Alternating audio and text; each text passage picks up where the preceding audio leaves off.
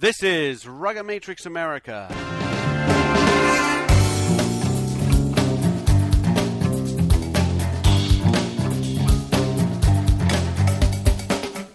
Welcome, everybody, to the show. This is Alex Goff, editor of RugbyMag.com, welcoming you to show number 69 of Rugamatrix America. We're joined, as usual, by Bruce McLean and Pat Clifton from the four corners of the earth. And Bruce, you're ready to go. I am ready to go. It's going to be exciting. And Pat's in from Kansas City. Yep, I am. And I'm really excited about the guests you got today. Talk a little World Cup and talk some college rugby, my favorite. So, well, great. Before we get into our guest, I just want to remind you that Rugamatrix America is brought to you by the USA Sevens International Rugby Tournament, which is held this coming February 10, 11, and 12 in Las Vegas, Nevada at Sam Boyd Stadium. Yeah, it's 3 days this time, 3 days of incredible international sevens action, and it's really going to be a lot of fun. And don't forget the Las Vegas Invitational, which will start on the 9th and move its way through the 10th and the 11th, with some of the finals being played in the stadium because they've spread out the schedule. So it's going to be a really great time. Tickets are on sale. Hotel deals are coming soon. Go to USA7s.com. And brought to you by Rugby Imports. Go to rugbyimports.com, where they're celebrating, or not celebrating, they're commiserating with New Zealand fans about the fact that Dan Carter is injured and out for the rest of the World Cup. So you can get a 15% discount on New Zealand gear at rugbyimports.com. And you can also check out all the USA gear and shirts and hats and stuff like that you can get at Rugby Imports. So go there. Could you get that really awesome flag jersey? You know, I don't know if you can get the flag jersey. I know you can get the old style hoops, which I'm a big fan of. You know, back from the mid '90s. I know you can get that one. We are joined by the assistant coach for the United States national team and also director of rugby at Life University and a former longtime standout for on-back rugby and a former Eagle who played in the 2007 World Cup. And that is Dan Payne. Dan, welcome to the show. Hey, Alex. Thanks for having me. Well, Dan, you were at the World Cup as a player in 2007. You're at the World Cup as a coach in 2011. What is the difference for you? I think they're both similar to a certain degree. I think, you know, the biggest thing, especially for any American that gets a chance to take part in it, is it's the epitome of rugby throughout the world. It's an amazing experience. And I think the difference for me was this year, just being in New Zealand, I think it would probably be similar to anybody that was at both places. The way that country embraces rugby is second to none. So that was just probably the most amazing experience for me personally. Well, in terms of the performance, you know, one of the things that I remember from 2007 was there was a bit of a circling of the wagons for the team. I remember writing, I didn't think the team went into the 07 World Cup in particularly good form. And I think that they could have done better, but the players played really hard in that tournament, ended up 0-4, lost one game really close, another game not as close but should have won, but then battled other teams that you know, you'd expect a huge blowout and did some good things. And this time around, kind of the same thing. The team goes into the World Cup not on the greatest form, losing a couple of games perhaps they should have won. They do win a game, but part of the other, the profile of the rest of the World Cup was kind of the same, is that they you know, they were close in some aspects, perhaps battled, and certainly the players played really hard.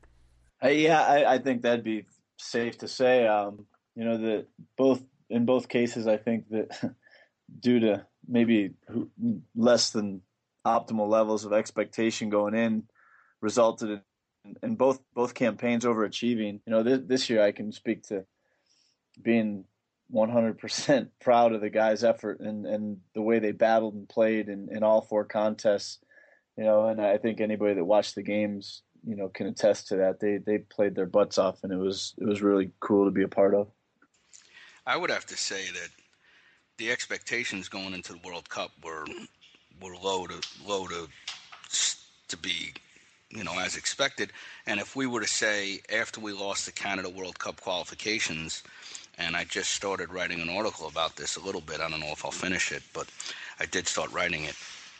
If you said after the Canada match that we were going to lose 22-10 to Ireland, 27-7 to Italy, and we were going to get wiped by Australia 67-9, but we beat Russia 13-6, and not the greatest performance, but we'd get the win that we had expected, I think everybody would have said, sold, I'll take that. I don't think you can do it. And I think that they did pull it off, and I think a lot of it is due to the guts of the players. And there were some good things in it. I thought that that a lot of the restarts were pretty good. I thought that the lineout operated quite well. I thought that the defensive lineout operated well. I thought that the team played pretty solid team defense all across the park. I think that in the Australia game, I think it was just one of those things that kind of got away from us a little bit. But all in all, you can't say that it could have been better, and I think that that's the frustrating thing, and I think that we didn't have a lot of rhythm and attack, and there's some other issues with that.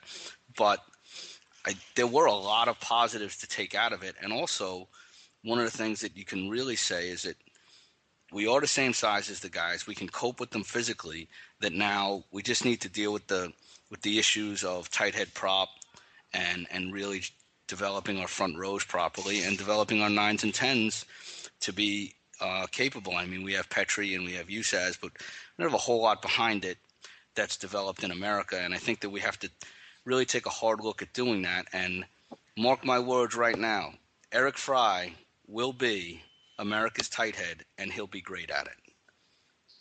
That's a big statement, but I think that it's true. Dan, looking at this thing from the outsider's perspective, Mike Macdonald had kind of, it seemed, fallen out of favor with Eddie, the coaching staff as a whole, or whatever, and hadn't been playing a whole lot with the Eagles leading up into this thing. And maybe if you'd asked us last summer, the summer of 2010, when Mike's prospects were for making the World Cup team, an idiot like me would have said, well, they're looking pretty bleak. But he comes out here in this World Cup, and he just has a really great showing, and he played fantastically and really heroically, if you don't want to, and at the risk of using that term too lightly. But, I mean, he had a really, really great campaign. And I think that, Todd Clever also as well, and Paul Emmerich, and I hate to lump these guys together for being less than spring chickens, but they're not young guys. Did you get the sense that these guys really kind of looked at this as a chance to make an impact and really do something special in what could be their last World Cup?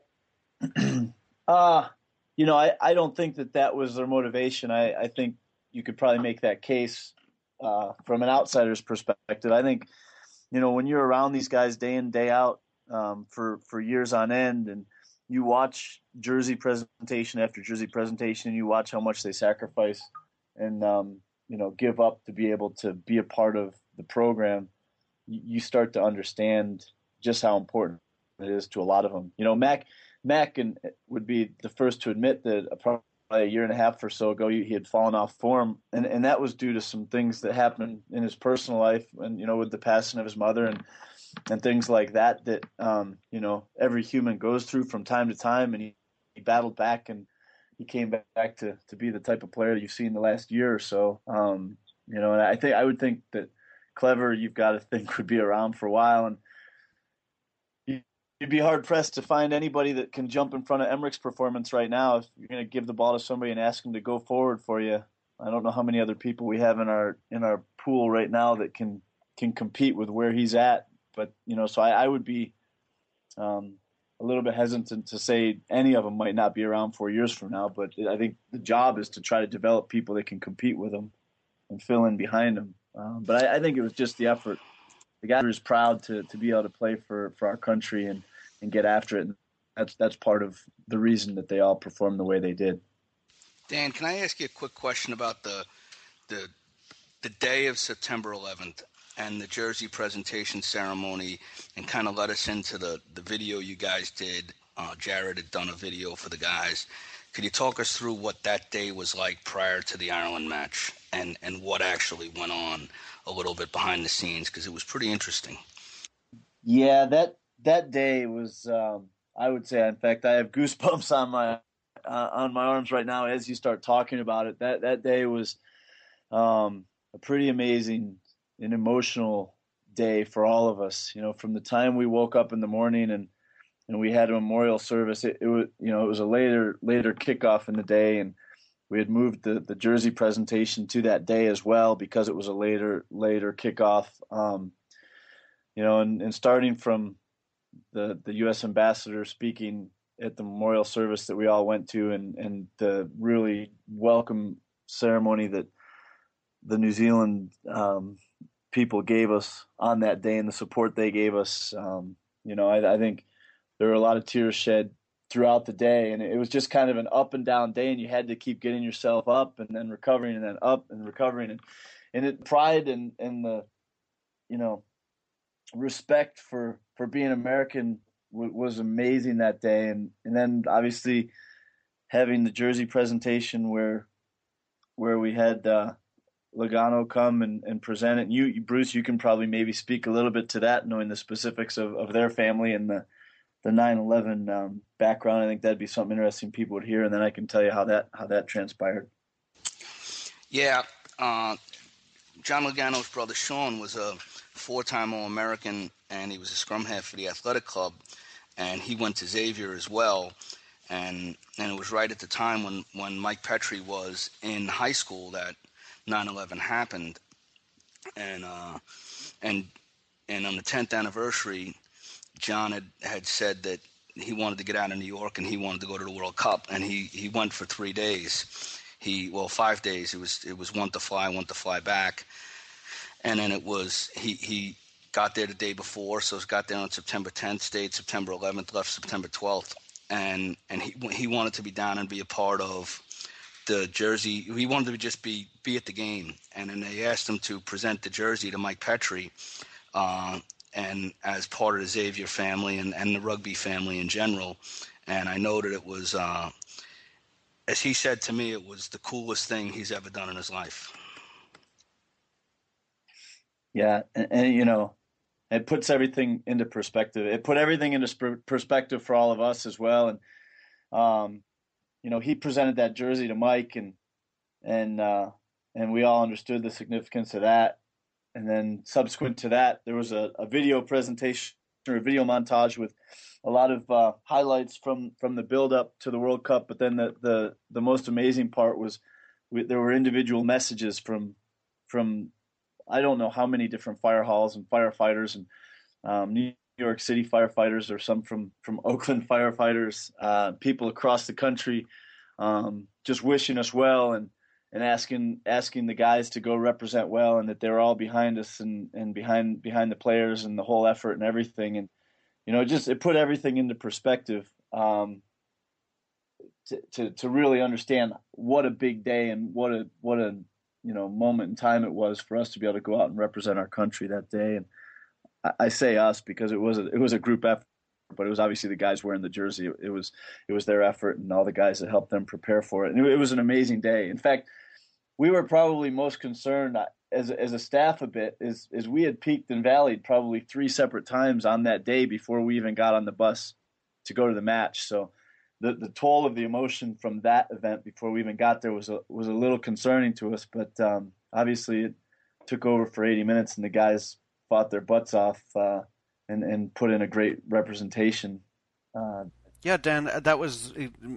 I was about to ask you about that, about emotional burnout, because I remember watching the guys come out onto the field, and having seen everybody file in early in the morning, early for me anyway, to go to the service, thinking it's a long day because that's a 7:30 kickoff, and then it's cold and wet and rainy, and you've had a long day already, But there's nothing. If you say anything about the Ireland game, you can't say that they let off. I mean, they put everything they had into it. So clearly, it didn't hurt them to go through that, and possibly it helped bring them together. Yeah, I think it did, and it was a great way to jumpstart everything. It really was. There's really not much you can say about it other than that was such a monumental day, and it's like a snap of the fingers. Can any of us really believe it's been a decade?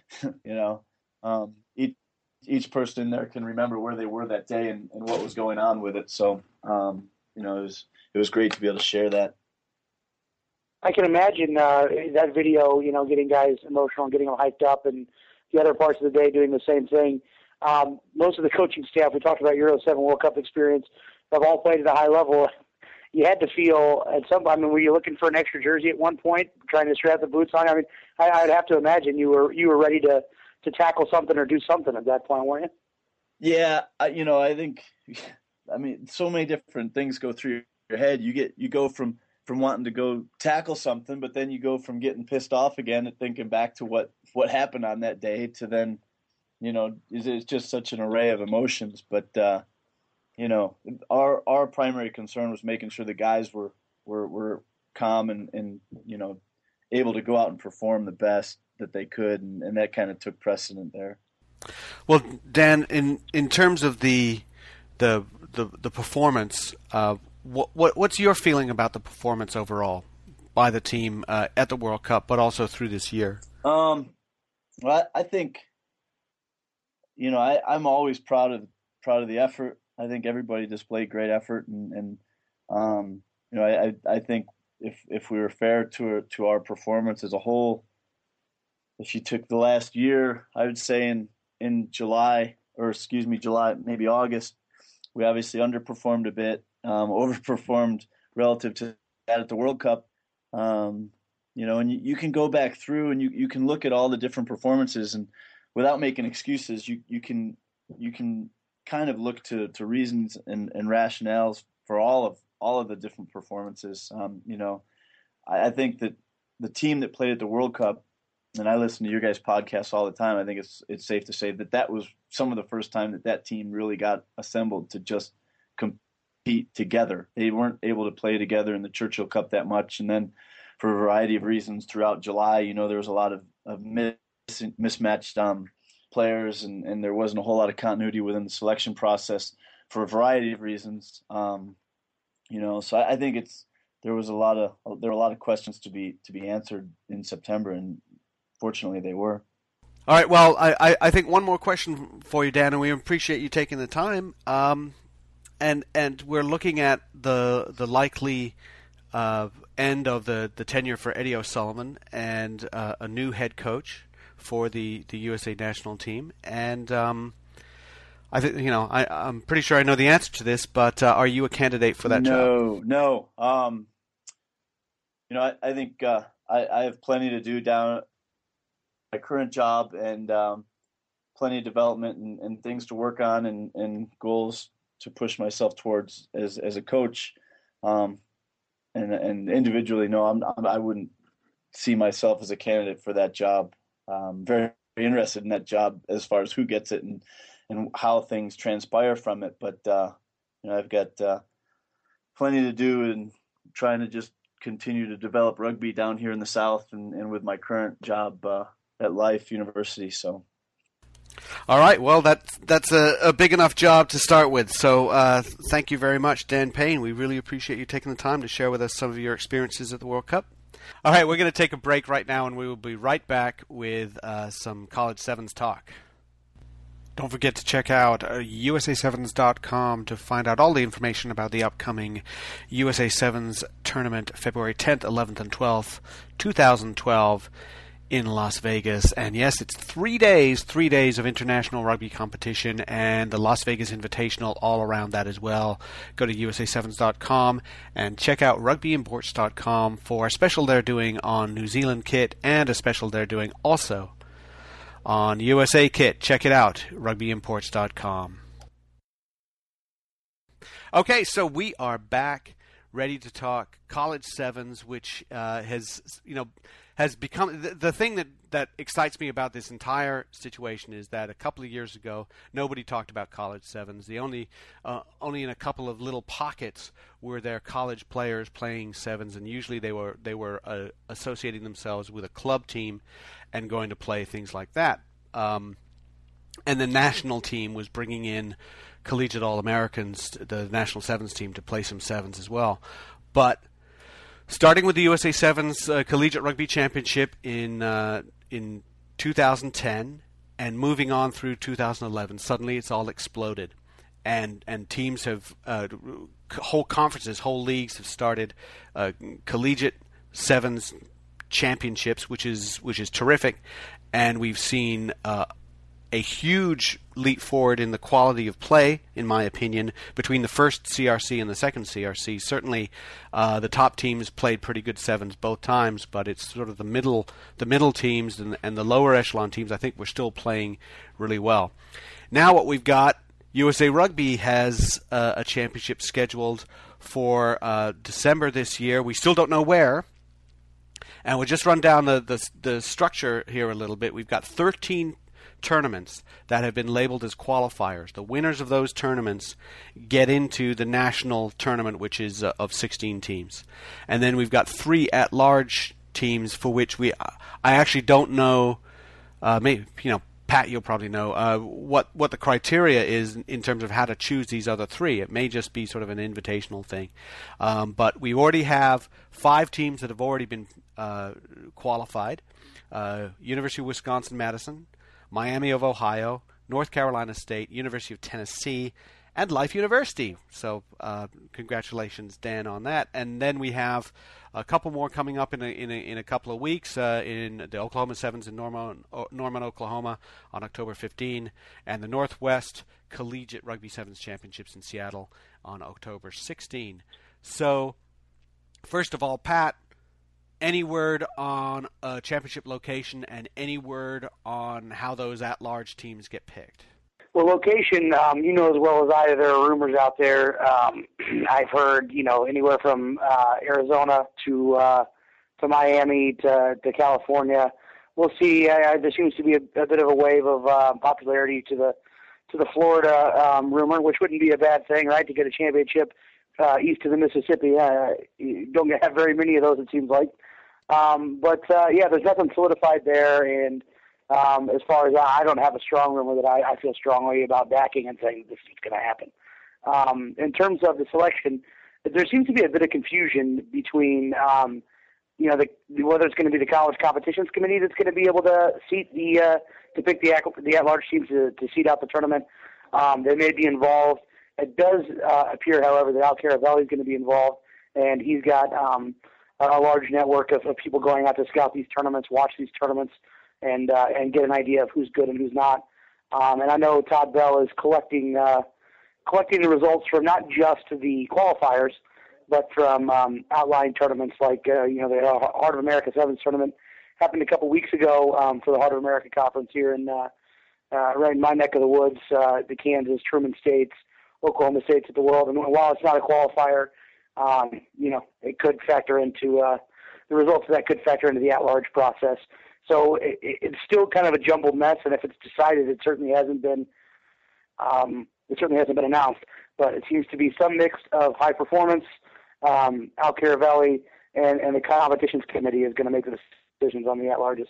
Well, the at-large teams, as I understand it, have to at least have played somewhere. They can't just sit in an armchair somewhere and say you should pick me. But I really don't know. I mean, I've seen that documentation somewhere that claim that you have to have at least played in one of these tournaments, or even not a qualifier, but something. And the qualifiers are supposed to be sending video to USA Rugby, and I would assume Todd Bell's the one actually collecting them. For however the committee ends up being just put together for them to use as selection fodder. But I would be interested to see. I'm not so sure that there's been a team that has gone up and that has played yet in one of these qualifiers that's going to be an at-large bid if you look at the quality of tournaments coming up. If so, it may be the team that Dan's team beat out at the South Independent Sevens in Arkansas State. That's true. Well, Dan, what did you think about Arkansas State? Well, I think pretty much the same that hopefully everybody in college knows about them. They're a well-coached, very athletic team. What they've done over there with Matt and then obviously Kurt for many years, but what they've built is something that's really gaining a lot of steam right now, and they've added some more athletes to their mix this year, and they've got a great program that's growing and getting better all the time. So I thought they were a great team, and we were very fortunate to be able to come away with a win at that. tournament. Was it hard to get you guys to play sevens and to have a tournament where everyone was playing sevens, or did you feel like there was 7 guys playing 15s at times? No, we've had I think both teams, at least talking with Huck and his staff, and Alex Hauser, who used to coach here, who is now fortunate enough to be able. They have a full-time assistant job open up at Arkansas State. He's able to go there and coach now as well, which is great after he finished his degree here at Life. And speaking with them, they put in quite a bit of time in their sevens prep, as did we. Tui Osborne has been here working with the sevens guys and working on some specific sevens systems. So they've been around sevens enough the last couple of years, and with the growth of the sevens game, I think more and more players are understanding how to play sevens versus 15s. Dan, do you think that the at-large qualifications should go to teams who've at least participated in a qualifier? I mean, that would seem sensible to me. That and I think that Arkansas State would almost be a certainty. But I would look at the at-large qualifications. You would hope that they would have at least participated in the qualification process. And I think that's pretty important for the integrity of the tournament. Yeah, I agree. I think everybody needs to compete, but I'd also say that's going to be a pretty tough process. I'm glad that we were fortunate enough to be able to win an outright bid, just because whenever I think, did you say they're taking 16, correct? You know what? I'm sorry, and I'm sorry 24. There. It's 24. I was looking at the women's thing. The women's is 16. There's 24. I don't know why I had 16 in my head, but good. Yeah, that makes more sense then. There's you would think that you could hopefully get all of those teams included with 24, with the majority of the solid teams that might have taken second, or even in some cases third. I'm sure there'll be teams out there that take third in certain conferences that might have been able to win several of the other conferences. But I think they should at least have at least tried to qualify. I think that's cool about this thing is the timing of it. There's a lot of people that disagree with the timing because of, you talk about peaks and valleys and how many times in the season you have to peak. And I know I've talked to Alex McElvey about it, the coach of Dartmouth, that, his team's expected to peak in, the 17th is supposed to peak in December. It's also supposed to peak in fall because of their Ivy League and when it is. And then if they were in the college premier division, they'd have to peak in the spring. And then again in June for sevens again. So like the peaks and valleys of college rugby, obviously, if you want to compete in everything, are very confusing. But the timing is cool in that I know there are numerous cases where there are seniors that are going to graduate in December or run out of eligibility in December that are able to compete in the fall. This is their last hurrah, their chance to play college rugby and win something, which I think is neat. Do you have any of those guys, Dan, that maybe are leaving in December that get a chance to play now? Yeah, we don't have any this year. We made sure to double check and find out if there were some, but we didn't have any that started. So those would be obviously those that started school in January. And we didn't have we didn't have a very, very big graduating senior class this year, but we did check on them and we didn't have any that could extend their eligibility. I do want to Dan, what's the weather? Go ahead. Dan, what's the weather like in Atlanta area in December? Do you think you could host this thing? It gets pretty cold. It sounds ironic, pretty cold for our weather anyways, but it snows in January sometimes here. It did last year for the first 2 weeks, so December can get pretty frigid. I don't think we would be in a situation where we would be able to host it and offer any sort of certainty on weather. Yeah, maybe a bit risky. Yeah. The CRC is obviously it seems to be the crown jewel in college sevens, and I know that some of the people I've talked to still see it that way, regardless of whether or not USA Rugby is offering a national championship. And it's something that you guys haven't been a part of in the past. We can get into the argument, but we've done it several times on the show about who should be invited and whether it should be marketable teams or teams like yours that maybe don't have the big name. But how much of a motivator is it for your guys to say, hey, look, we can play sevens too. Even though we're not on NBC, we can play sevens, and to go out and beat teams that were in that CRC. So that's part one of the question. Part two is, are we going to see you in Vegas in February trying to qualify to get on NBC? Yeah, part one is yes, and part two is yes. our guys obviously, and we'll foster that as much as possible. Whenever you can put a chip on your guy's shoulder and use it as motivation and something to let them go out and gain, a little bit of extra motivation or hard work out of it, we'll do that. But they also, our guys push themselves regardless. And I don't know if they're really that bitter that they haven't been selected. They understand the overall process and the reasoning behind it, and it makes a lot of sense. And I don't fault the organizers of that tournament either. The second part of that is that there is an opportunity for people that want to go out and prove that they can compete in that tournament, and that's earning that one at large bid out in Vegas. And we're going to send a team out there this year to try to compete in that as well. So I think we've seen more emotion come from the teams, the colleges that think that they're marketable, that think that they fit the criteria, and they're not invited, and that's understandable. And Life University is just not well known in other sports, so I guess the guys understand that you're a little bit off the beaten track. Coming up then for the National Sevens qualification. Like I said, Oklahoma Sevens on October 15th, Northwest Sevens on October 16th. I'll be there at that one. That'll be fun. And then October 22, we've got two. We've got the Mountain Sevens in Glendale, Colorado, and the Pacific Sevens in Palo Alto. And then a week later, we're still in California. Moraga has the California Sevens. So I guess there may be a split off of maybe there'll be different teams in those two, or maybe there'll be a lot of the same teams, and the team that wins the first week, or may say the team that comes second in that first week in the Pacific Sevens may want to try and win and qualify directly in the second week. And also on October 29 in Newark, Delaware is the Delaware Sevens. And then we finish it up November 5th with the East Coast Rugby Conference Sevens in Amesbury, Massachusetts. And 5th and 6th is a 2-day tournament, the Ivy Rugby Conference Sevens. We don't know where that is. I'd probably actually, my guess would be it'd probably be at Columbia because they've got that lovely turf field there, but at Baker Field. But I don't know, it may be someplace separate like Randall's Island or something like that. For clarification, those of you, just because of the teams, there are teams that are going to play in two qualifiers. Florida State's already done it, but you actually have to, and this is my understanding coming from people on the competition committee, you have to declare before you play in either one of the tournaments which one you're going to use as your qualifier. So you can't go get second and had you won, have that be your qualifier, and then the next weekend go and win one. So let's say, St. Mary's is going to play in both of those tournaments. They have to say before they play in one of them which one they intend to qualify through. All right, you got to call your shot.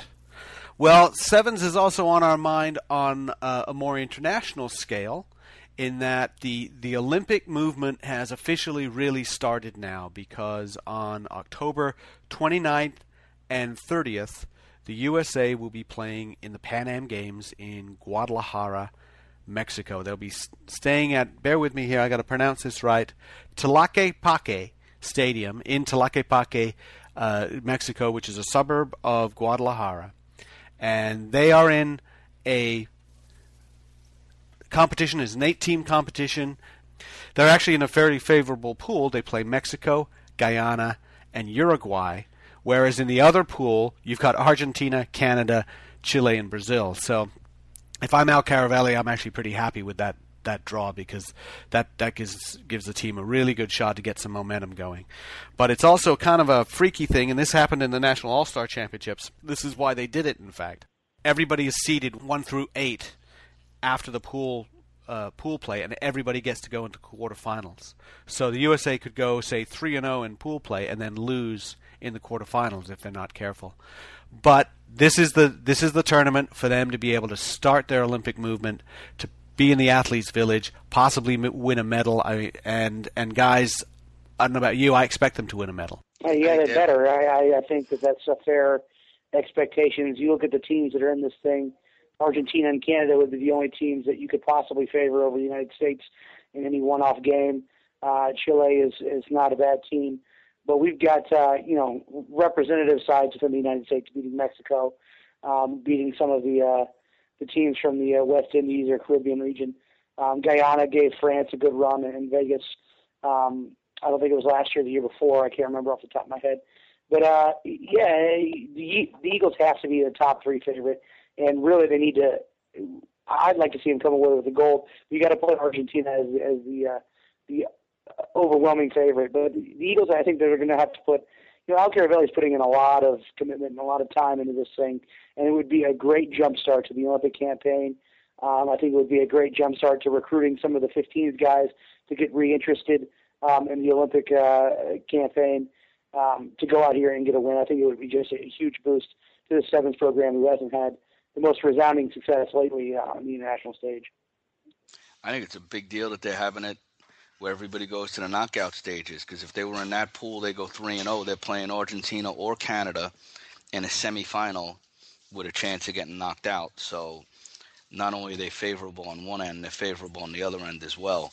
If it had been I don't know that I would have wanted to be in that situation, having to play a somewhat battle-hardened Argentina or Canada in a semifinal match, almost a winner-take-all for a medal. So that could help them a bit. Dan, what is the thought among some of the college players when we start talking about Pan Am Games and possibly Olympics? Does that light a fire in the interest in sevens? Do the guys talk about that sort of thing? Oh, sure. I think it lights a fire in college guys. It lights a fire and I just had a conversation the other day with Paul Emmerich here, and he was talking about the opportunity to go win a gold medal, which is something that in the Pan Am Games, and it lights a fire with everybody. And I think you see it with the college kids. You see it with a lot of kids coming out of high school or still in high school now. Even during our summer camps and with the recruits you speak to, the parents understand that the Olympics are a possibility, or that they represent their country in the Olympics and things of that nature. And it just gives a lot more awareness to everybody throughout the sport.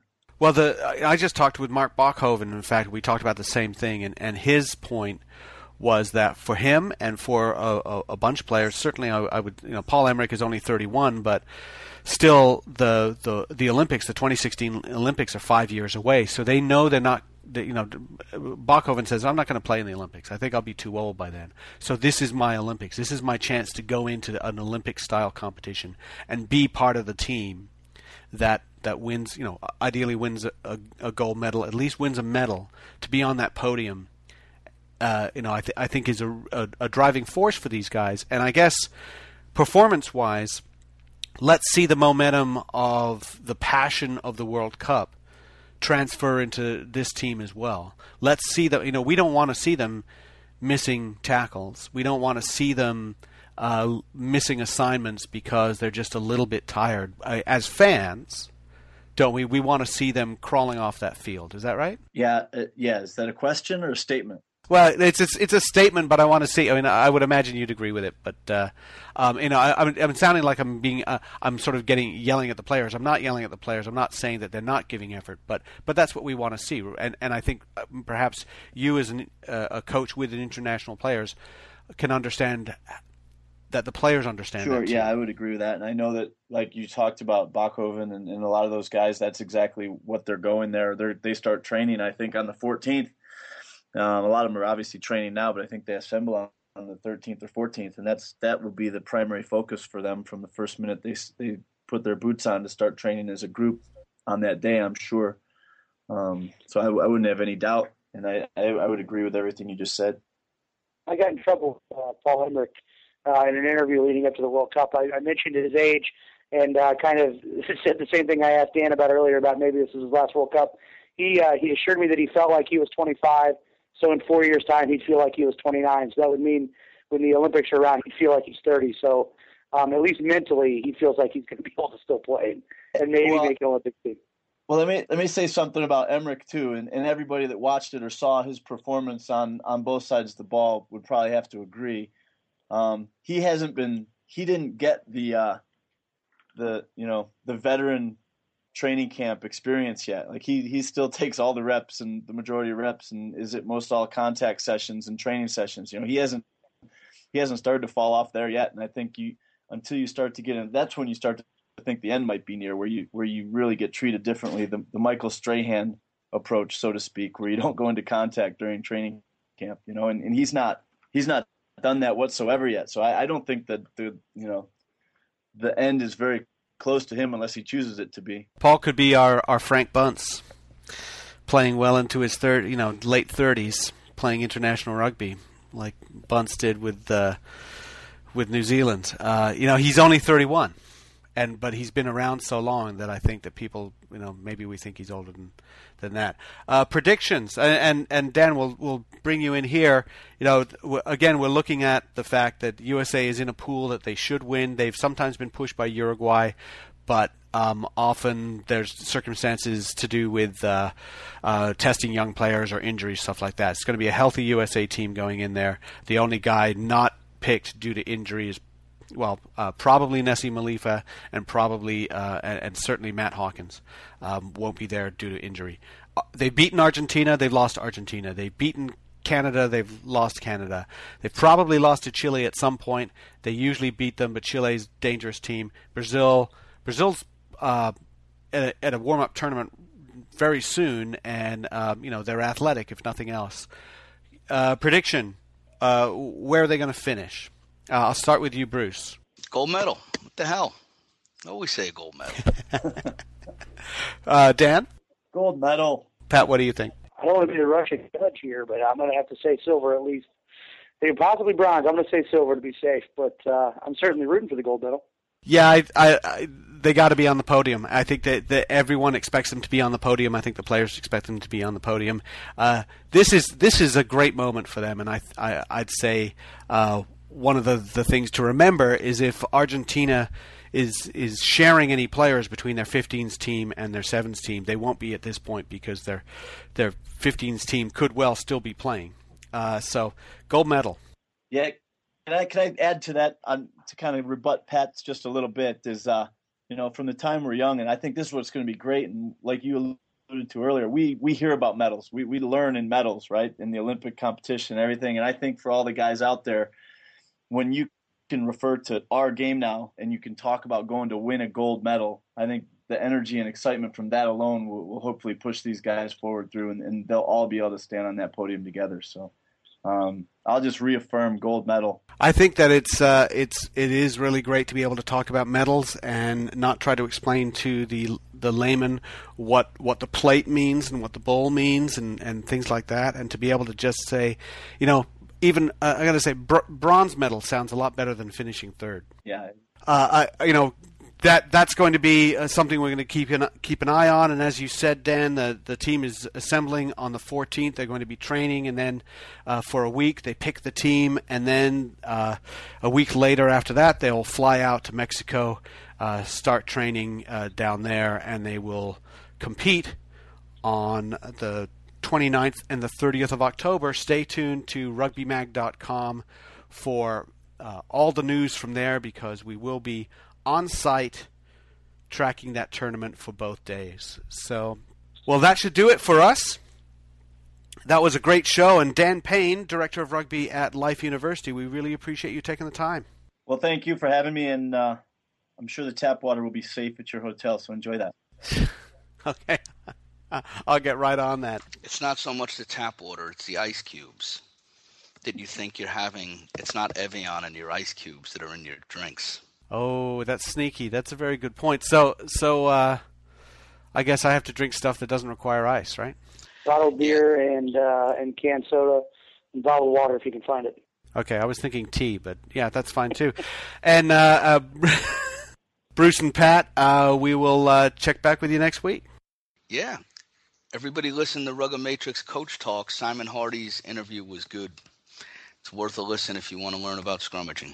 Yeah, I found that fascinating. I thought that was a great interview. I have to hang up now so I can go listen. All right, that sounds good. Thank you, everybody, for listening. This is Alex Goff, editor of RugbyMag.com, thanking you, the listeners, Bruce and Pat, and of course Dan Payne for being on the show. And we will see you next time on Rugger Matrix America.